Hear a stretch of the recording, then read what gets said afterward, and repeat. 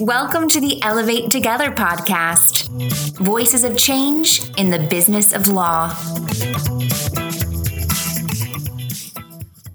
Hello, this is Nicole Giantonio, the head of global marketing at Elevate. The podcast episode you're about to hear is part of our Next Normal Leadership series, featuring Elevate's chairman and CEO Liam Brown, talking with Reena Sengupta, CEO and creator of FT Innovative Lawyers. Reena and Liam talk about leadership and innovation, today's focus on digital within law, and leading while being human in a period unlike any other. Reena, it's great to speak with you again. Thank you for joining me today. It's a pleasure, Liam, as always. I'd like to talk about three things in our conversation today. And really those three things are how leadership, innovation, and digital weave together. And you are someone who I've known for some time. You have a unique perspective with your roles leading RSG Consulting, FT Innovative Lawyers program, and the Digital Legal Exchange. So can we start off by you telling our listeners who you are and how your career has unfolded to lead you to arrive at where you are right at the time of this conversation? It has been a series of fortunate accidents, I think, Liam, as with all things. I certainly did not plan to be where I am now when I was 12 or 15 or 18. So it's all happened serendipitously, actually. So I suppose I've been running RSG for the last 20 years. In fact, we had our 20th anniversary on the 1st of March this year. And before that, I was running Chambers and Partners, the big guides to law firms. I developed that as a ranking guide. It was probably one of the first to really produce a kind of assessment of lawyers. And they still use the methodology that I developed back then. But I set up my company really, and I had, if I'm being totally honest, Liam, I didn't have a clue about what I really wanted the company to do back in 2001. What I did know is I wanted to do something that was worthwhile. And I wanted to do something that was interesting, and I knew an awful lot of lawyers. So I did an awful lot of research work and client relationship management work for all the top law firms. And then I ended up having this great idea to rank lawyers on innovation back in 2004, in the days when innovation and lawyers really did not ever go together. Some may argue, does it go together now? But they certainly didn't then, and created the FT Innovative Lawyers program. So that was back 16 years ago we launched, and my business has changed, obviously, and I've got very involved in researching and learning about how the practice of law, the business of law, how basically the legal industry is evolving. And with my company, what we do is we have a huge in-depth research exercise every single year. We do thousands of interviews, and we have probably the most unique benchmarks on what people are doing, whether they be in-house, in law companies, or in private practice, and also what professional service firms are doing, what business is doing. That gives us a little vantage point. You could say we've got our finger on the pulse of what is happening in the industry. And that's a fantastic place to be. It's a privilege to be there. It's always interesting. And we're just about to sign off our Asia Pacific shortlists for the FT report at the moment. I'm looking at lawyers doing things that they would never have done 15 years ago, creating blockchain platforms that would have been inconceivable a while ago. They're able to move markets forward in a way that they never used to. They're taking on roles that just, wouldn't have been conceived of when you trained as a lawyer 20 years ago. And that's a wonderful place to be. Reena, I'd like to go to something that you said about moving markets. When you started out in 2004, you could hardly have imagined the impact that your work has had on lawyers getting in touch with their innovative self. You moved a market. How did you go about doing that? How did you bring people along? I've got to assume that this in itself was an innovation. So there are two answers to that question. One is an official answer, and one is possibly a more truthful answer. I was absolutely passionate about the idea. When you're passionate about things, you become a natural salesperson, just talking about something that you really believe in, and then people follow you. How could I have been so sure that it would have worked? I guess it came out of a lot of research that I've been doing for these big law firms when I would go in and talk to the clients of these firms, and they were so horribly unhappy with their law firms. I just thought to myself, how on earth could this supplier-driven market continue? And things were changing. The only reason I could set my company up in 2001 was because of this thing called the internet. When you refer to it as the internet. The unofficial version of it was I really, really wanted to do it because I'd been doing this script writing course in Hollywood with Tobey Maguire, who played Spider-Man. And I had this vision of my life. I was in my late 30s and I was actually deathly bored of doing all the CRM work, sitting in front of these law firm clients, them telling me the same thing over and over again. I was thinking to myself, this is so boring. So I went off and did a script writing course and was working with people like Ang Lee and all that sort of thing and having a great time, had a red Ford Mustang, drove down Sunset Boulevard every day. And I was really loving it. And then 3 months into this job, it wasn't getting paid. I was like this intern and I was like 37 or 38. They hired another intern who was 21 years old from UCLA Film School. And I thought to myself, oh my God, actually, am I going to be a penniless writer in Hollywood? Do I actually need to make my work in the legal profession work for me? I'd already had the idea for Innovative Lawyers. And then I had this real kind of passion to make it work. Because I thought I'd do 6 months here because I thought it would be a little project. And then 6 months in LA doing writing and stuff like this. And I thought I could do it, be kind of like a program that we'd run for a short while and it would fund what else I wanted to do. Of course, what then happened was I found out that I really loved it, and finding out about how lawyers were innovating and how the profession was changing completely re-imbued me. And then it became the monster program that we have today. One of the things that I find really fantastic about you is your level of energy and optimism, and you sort of put that out into the universe around you. And especially when you're talking about a topic like innovation, where it brings out some really sort of like real passion. There are believers and non-believers. I think you have been one of the sort of, I'll say profession or industry or sector-wide leaders shining a light out, showing people that it's okay to try new things and talk about these new things and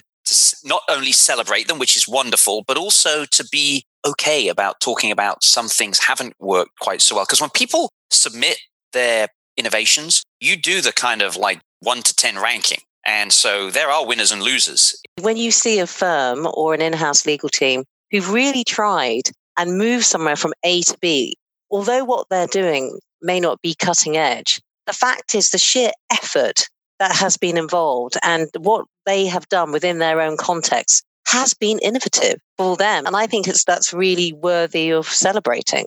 How do you think about invention, innovation, and improvement? Are they different? If they are they equally important? Are they important in different contexts?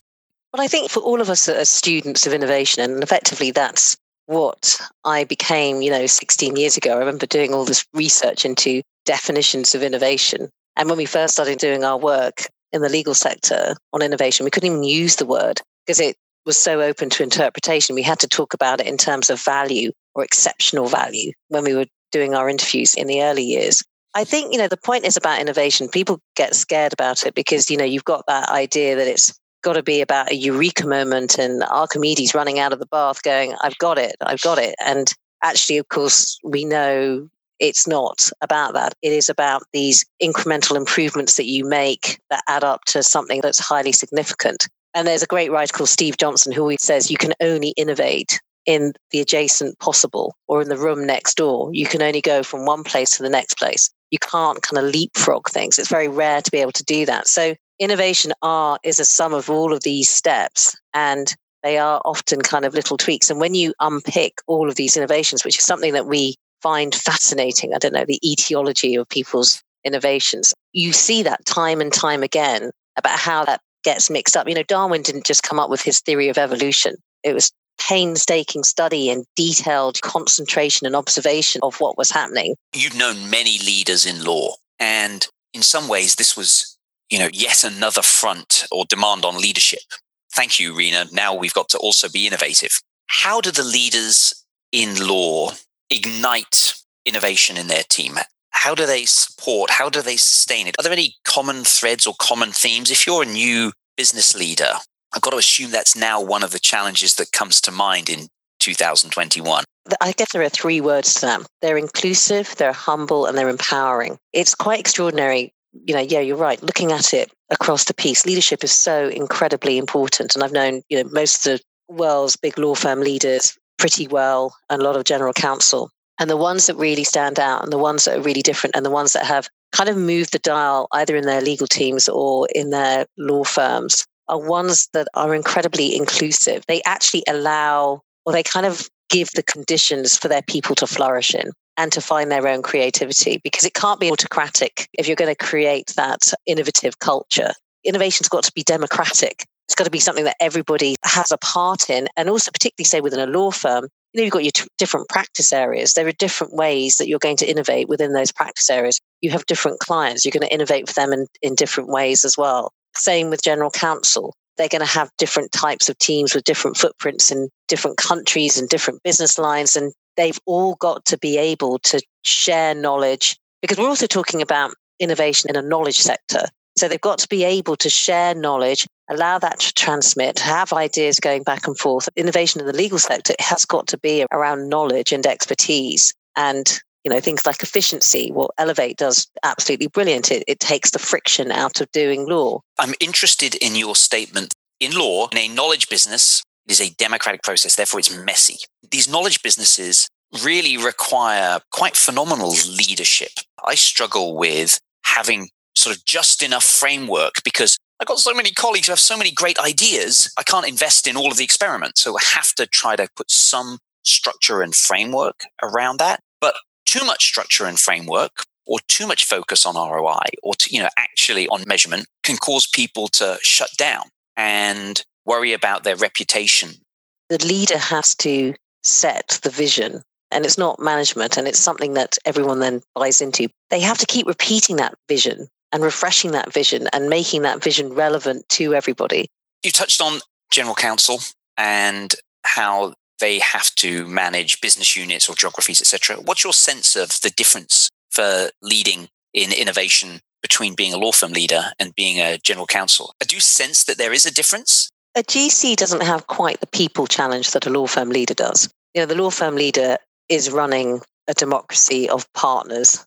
He or she has to lead by consensus, influence, soft power, if you like. That is a different kind of leadership style. A general counsel has got far more of a corporate structure behind them, so they can lead in different ways. But the similarities is they also have soft power in the sense that they are increasingly influencers within the business. They've got the strategic role. They are the CEO's right-hand person, and they're champions of sustainability. They're often called the conscience of the business. And to have that influence within the C-suite, they also need that kind of soft power and that sort of persuasion that a law firm leader would need. But what they don't need is generally within their teams. They don't need to, I think, necessarily be quite so influential. You've got far more of a structure of your assistant GCs, your head of legal ops. The rise of legal ops, they've sort of delegated a lot of the management, the operational management to a different kind of skill set. And that's good for them. Everyone is talking about digital. It takes up about a third of my time personally. Why do you think it's so important to CEOs? And therefore, what from that flows to the importance of it to the law department or the firm? It's a really interesting point. A couple of years ago, I was doing our usual roundtables for the FT Innovative Lawyers program. I seriously posited with a bunch of people about whether we should rename FT Innovative Lawyers to FT Digital Lawyers, because I thought this is the next thing. We had these focus groups and I thought about it, and a couple of things. One was the brand of the FT Innovative Lawyers program is established. We didn't want to change it. But equally, question whether becoming digital is actually innovation, or is it just about business as usual?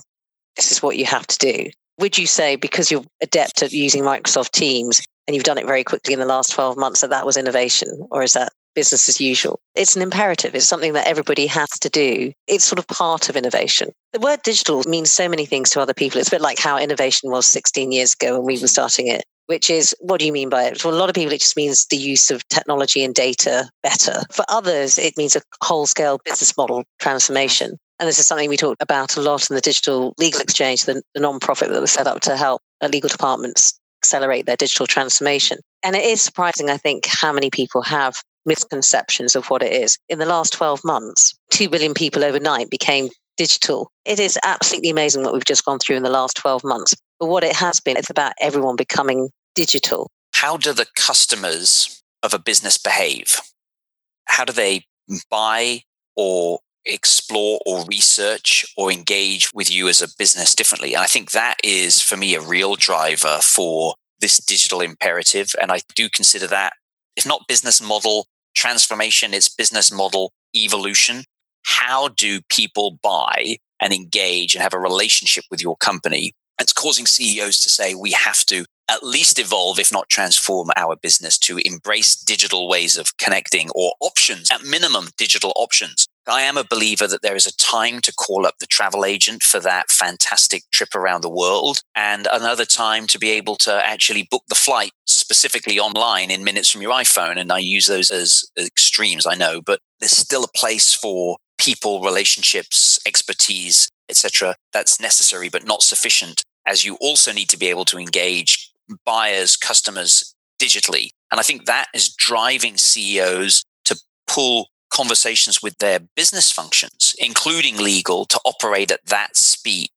How optimistic or confident are you that law departments are going to be able to keep up with or catch up with, and in some cases even lead this operating digitally and innovating digitally at the speed of the rest of the business? Keeping up with the pace of the business is really tough, and it's just got faster. Only 2 out of 10 legal departments are actually digitally enabled enough to support their companies. But when they are, they enable projects 65% more likely to land on time.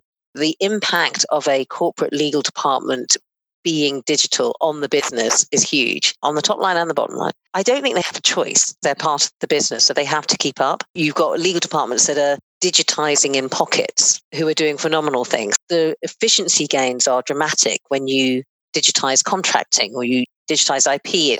It's leaps and bounds that's going on at the moment, actually. This is not the slow pace of innovation that we've seen for the previous years. So I think they will get there, partly because they have to get there, and partly because you've got really pretty sensible teams in these major sort of corporate functions. I think a lot of the push, though, isn't necessarily coming from the GC. A lot of the push is coming from the CPOs, the CIOs, the CTOs, CFOs. That's what I mean. It's like they're sort of being pushed on all sides. I mean, what fascinates me when in our program, we'll rate a department, say 3 or 4 years ago, it's done a huge initiative. It's very difficult to sustain that initiative because we talk to the GCs every single year and we say, well, what's happened to that initiative that you did? And they'll say, well, actually, it's been unwound or fallen by the wayside.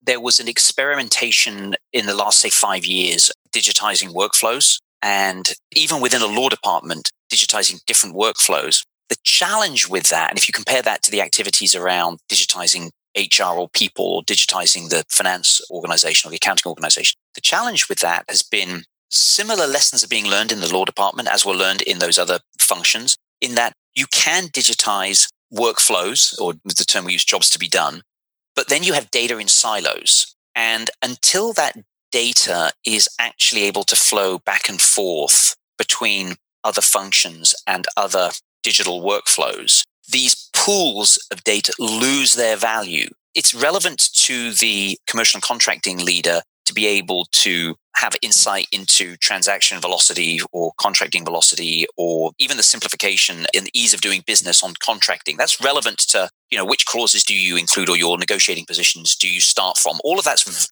very interesting and going digital right now in law departments. That's kind of not that interesting to the rest of the business. It starts to get more interesting when the salesperson can actually, from their dashboard of operating in their CRM, be able to get to contracting close without having to think about legal as much as they had to before. Because now the digital legal department is actually interwoven. I call it law in the core, is interwoven into the business process. If I can use that term of getting a customer to agree to buy something from you, that's going to be one of the next challenges for law departments, is these different silos of data need to be woven together, but also woven into and back and forth with the other corporate systems around data. And going back to the interdisciplinary piece, I think that's going to be interdisciplinary. I think step 1 was you brought along legal ops. Step 2 will be automating and digitizing workflows. Step 3 will be going,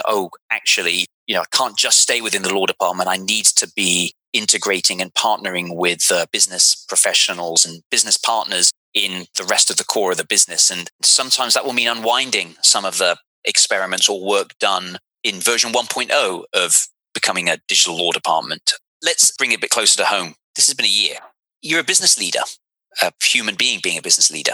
What has leadership in a tough year actually meant, either in terms of what you've learned about yourself or about being a leader, or in what you think you need to develop for the next tough time. Leadership in tough times requires ...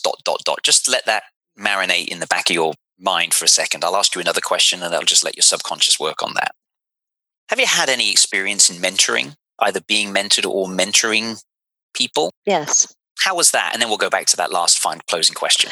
I did the Mayor Campbell Elements coaching program, and so have coached people, been coached, and also mentored in the business. I run a small company, so my management style is far more one of a mentor. And it's been overall quite good. It's difficult to do though, because there are sometimes you just want to say, just do it, just do that and get that to me by tomorrow. On the leadership question, for me, I think it's been a fascinating year. And as you know, Liam, I also had a little battle with cancer, COVID. I have a business, a large part of it is events related, in-person events. So it's been a pivot. And I think it's really, really funny because I had to give up my office in December. We decided to give it up, and we were on this trajectory to just keep expanding. And I remember I had this moment looking at the removal van full of these most beautiful desks that I had bought about 5 or 6 years ago. And they're like real Silicon Valley desks, and they're all white and heavy and big, and they're so fancy. And I remember thinking, I've made it now. I'm a proper business now because I can afford decent desks. I've got this bricks and mortar. I've got this stability and solidity. And actually what I've learned about leadership this year and company resilience and all the rest of it is that the biggest asset that we've had has been able to pivot just like that, to pivot on a dime in a second and go, actually, this is a hell of a shit show. Things are going down the Swanee, but how can we make the most of it? How can we take this into being an opportunity? And so what we did with our awards events, for example, we said, let's stop doing awards. Let's just not do so many awards. I just said, let's stop doing them. Let's make them into thought leadership programs. We'll make them into shows. We'll celebrate what people are doing in this time of crisis. And so we cut that down. The industry really liked it. And I think that way of thinking is what leaders have to do. People talk about sustainability all the time and sort of keeping going. It's not keeping going. It's just knowing when to go, it's not working anymore. Get rid of it. That's not going to work. And being able to sort of see ahead and say, actually, this is going to take longer for the world to come back. So, we're not doing in-person events again this year. That's what I've learned. It's just you've got to not be scared to chuck things out. And also just to go, what is value? What is the most valuable thing we do? And what do we love doing? Because I realized actually we were going off on this trajectory with my company. It was just getting bigger and bigger, and we were adding more and more business lines to it. And I was thinking, but I turned into a kind of manager, an operational manager. And actually the quotient of things that I wanted to do was very small. So I was probably becoming less of a decent leader. Really, what I heard there, interestingly, is closing the loop on what you started out by talking around. So you've continued to innovate, and you've continued to innovate, definitely nudged by sort of exogenous outside factors, but you've continued to innovate around what you're passionate about. I might reflect on that myself. Rena, this has been fantastic. As always, fun conversation. I look forward to being able to see you again in person, and thank you for spending the time with me and all of our listeners. Absolute pleasure. Thank you, Liam. Tune in to the next episode of the Elevate Together podcast. Available on Apple Podcasts, SoundCloud, Stitcher, Spotify, and elevateservices.com.